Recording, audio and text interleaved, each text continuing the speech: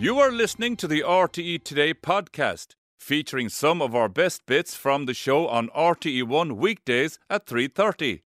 Welcome back to the show. Now it's time to answer the nation's dilemmas with a little help from our expert duo. Yes, etiquette expert Noel Cunningham and presenter Laura Woods. Tough fault, you're great to have you. Before we tear into our dilemmas, Noel, my own dilemma was whether I'd show this picture of you or not when you were starring in The Tourist.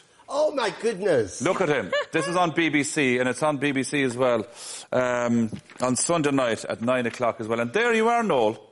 Oh, God. Starring in it. Honestly. Yeah, with Jamie Dornan. Yourself and Jamie Dornan. You know, he's like my milk. He just won't let me alone, you know.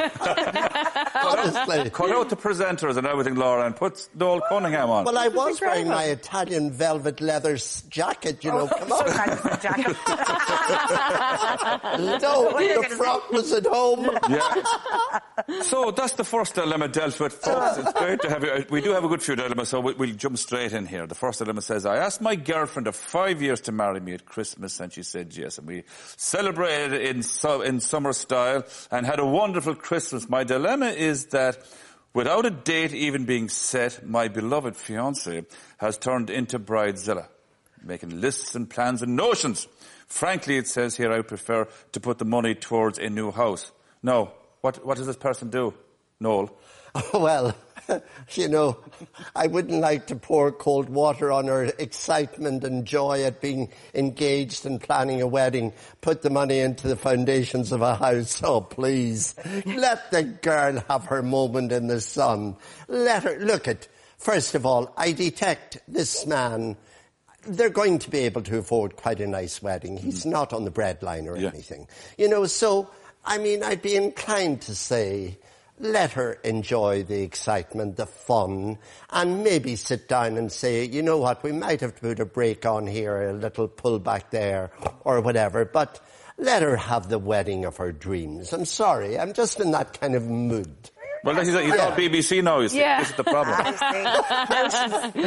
I know, Noel, I agree with you. I do think, though, there's an air of panic in that email from him. Yeah. And it's kind of strange in this day and age that there hadn't been a previous discussion about if we were hypothetically to get married, you know, what kind of wedding might you want at some point? So they seem to have two completely different ideas of what a wonderful wedding is. So it's time for both of them to sit down, communication skills to be put to the test, have a proper conversation, maybe get out a spreadsheet, decide what you really, really want to spend money on. Music could be incredibly important to you. The venue could be incredibly important. You might want to invite all of your relations, which means there's not going to be a small wedding. But you could pare back on other elements, as Noel suggested. And, you know, planning a wedding is really stressful and very difficult, whether it's a large or small wedding, for the most part. So I really don't like that term, bridezilla. I think it's unfair. Yeah. I think that the bulk of organising tends to fall to women, whether we decide that we want to do it or not, I don't know. But I just don't like it. I know there's groomzilla as well, but it is a stressful time, it can be. So you've got to try and enjoy it. Absolutely. Do you think that he's just getting to grips with the reality of planning a wedding? Where I'm newly engaged, I'm like, oh, there's all these things that you have to do. There's a massive amount to planning a wedding. The things you have to do first, and the places you have to engage with, like sort of churches and venues and so on. See where there's a bit of leeway there. Talk to one another. And as I said to him, please... don't just burst the bubble, the romance, the fun, the excitement. And I hope he enjoys it too. Yes, and he will. Time. Yeah, but like there's a new house on the horizon. Just to finish off, it says here we've just started to build on a site gifted by his parents as well. He's doing all right. He's doing all right. You're having none of this, Noel, are you? Not at all. But the site on hold. He got his site, yeah. And she has her sight set on something else. Yeah, with a bit of road frontage. What more does he want? Next. That's that one solved. You don't have to take our advice, by the way. This Jamie Dornan's having an effect on you, Noel. Absolutely. I've decided at my age, and Jamie Dornan, I can now speak from the heart. Next. He's not holding back. You better feed the beast there, Robbie. Our next dilemma, right? My husband is a slob. They're not holding back. Why did you look at me there now? From Rita. No. He's untidy to the point of disaster. His clothes remain on the floor where he gets undressed. He doesn't know where the washing machine is or the dishwasher. You might say, she says that she's been spoiled, but she hopes it's not too late because she's getting older, she'd like a tidy house, and she wants him to change his ways. Is it too late? I think that's really difficult. I think that's really difficult when you've been living with someone for a long time and these issues potentially may not have affected her so much in the past. And whereas now she said she's getting older, she wants to have a nice, clean house, and he's just not pulling his weight at all. But really, in this modern day and age, or both partners in any relationship need to be jointly responsible for cleaning up after themselves. I mean, they're grown-ups, for God's sake. And why would you not know where the dishwasher is? And how would you not know how to turn on an oven? It just really annoys me. It really does. It annoys me. And I think the best gift that we can give our sons is teach them how to cook and clean up after themselves. Because otherwise, you know, their wives, their partners in years to come are just going to be waitresses. But if she's tried this conversation with him before, is it like, you know, talking to a brick wall? It's not getting through. This has obviously been a situation that's going on for a number of years. You could lay the foundation and do little tricks, you know, leave stuff, you know, don't wash his clothes, don't cook his meals. But then, by the sounds of it, he's just going to not. So, Laura, you don't want a foundation in the first problem, but you want a foundation in this relationship. What do you think now? Look, at the end of the day, she's created part of this problem herself. I would just, you're listening, I hope, go on strike. Leave the clothes where they were for a while. Don't cook the dinner. Well, cook her own. Yes, cook her own and just... Oh, that's mean, no. That's mean. Oh, well, it's a waste of electricity and stuff. You may as well cook for two as opposed to one. No, do you know what? On a serious note, because we could have a giggle about this as well, it's not past the point of no return.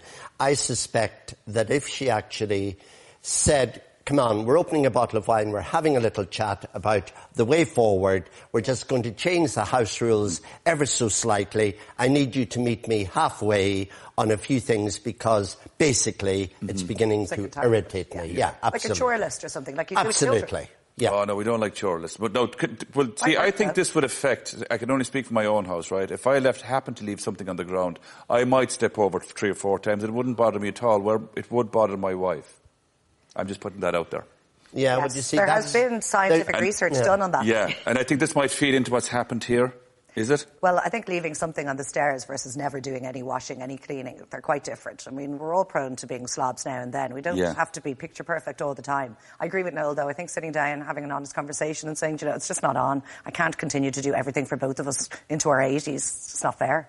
So she needs to change her expectations with him and tell him, this is not okay anymore. I want to be able to enjoy my life a little bit more, and you can't be stepping over your pile of washing, Di. Hang on, when did the pants turn into a pile? To be fair, no, this is awful. I've been back into the corner. Yes, sorry, I am entirely with you. Thank you. Di, you know, just go home now and pick up those trousers you left on the stairs on Saturday. No, I'd never leave them on the stairs. No. Right. Not in a long time, anyway. No, on to our next dilemma. And this is a very, very interesting one, so we better sit back for this one. So, dear dilemma, my wife is flirting with our new neighbour.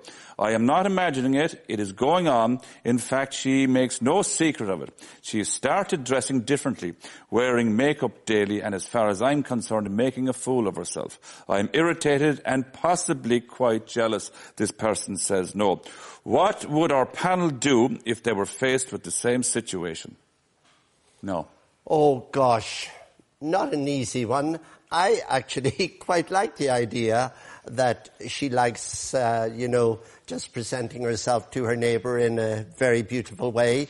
You like the idea. I may even suspect that the husband here, or the partner, has been paying her very little attention in over the years. So she may well be teaching him a lesson.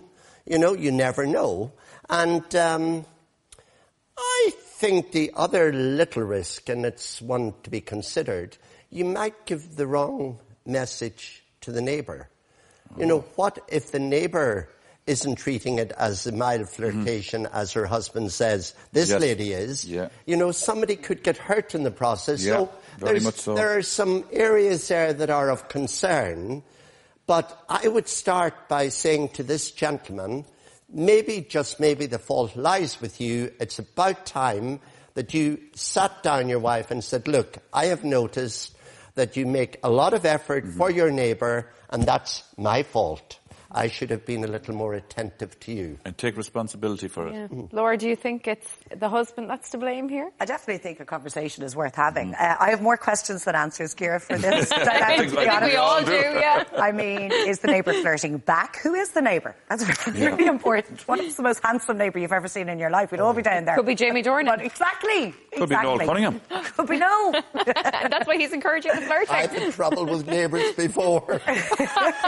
Believe me. But I think similar to what Noel says, I'm wondering, was she doing this, or if this behaviour is going on? First of all, I mean, the man doesn't actually know what they're talking about. They could be talking about the state of dog poop in the neighbourhood. Yeah. Who knows? There may not be flirtatious conversation going on at all. Maybe she's doing it to get a reaction from the husband. And I think if you're married that long, and I think his message says that he's slightly irritated and he knows she's not going to run away. They're obviously very comfortable with each other. They've been together a long time. Have a conversation and ask. Listen, that can be overcome in one foul swoop by him saying, you know what, I'm really jealous of the neighbour.